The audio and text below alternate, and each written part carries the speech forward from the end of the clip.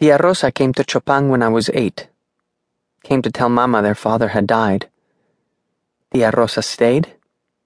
Mama said it was time for us to climb the mountain. She packed sacks with blankets, food, warmth, and we walked. For 5 days we walked, slept by the water, and walked. She named the plants we saw as we walked. We sang and talked. We walked and walked. I can remember every step up the mountain to Patriciel, but I cannot remember walking back down. I cannot remember. There were plenty of berries to eat, fruit that was sweet. I would not starve. Still, I stopped to dig roots because I remembered Flora showing me how. It was after Roberto's brother was taken, after his father was gone. He was telling us his mother was too sad to cook, asking Flora to make him some soup.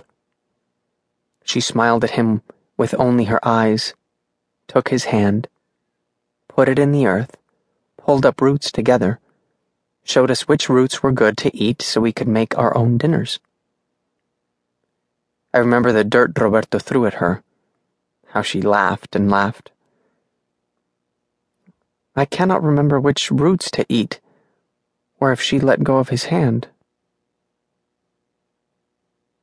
Smoke. I was walking, mind empty, eyes taking in all the life around me, mind empty, until the wind carried it to me like a message, filled my nose with the taste of the death of a year's worth of planting, and I choked, and I breathed.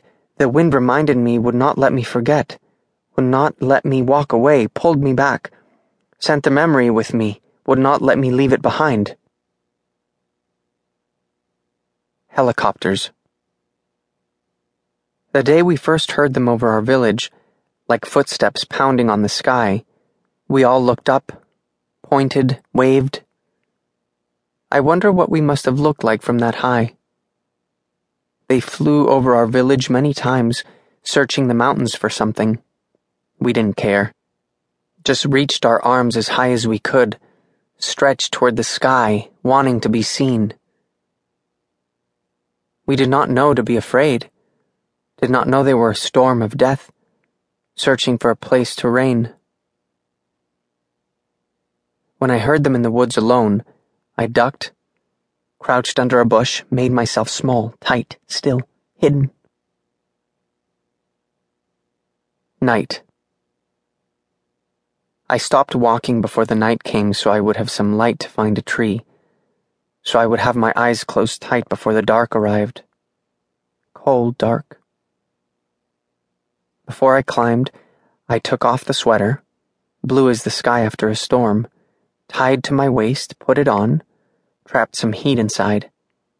I would need it for the night. Cold night. I wrapped my arms around the tree, fingers brushed against my sleeves. My throat closed at the memory. Taking the sweater off the hook, stomping away from our house. Warm house.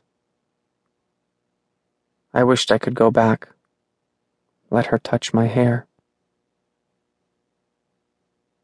My home.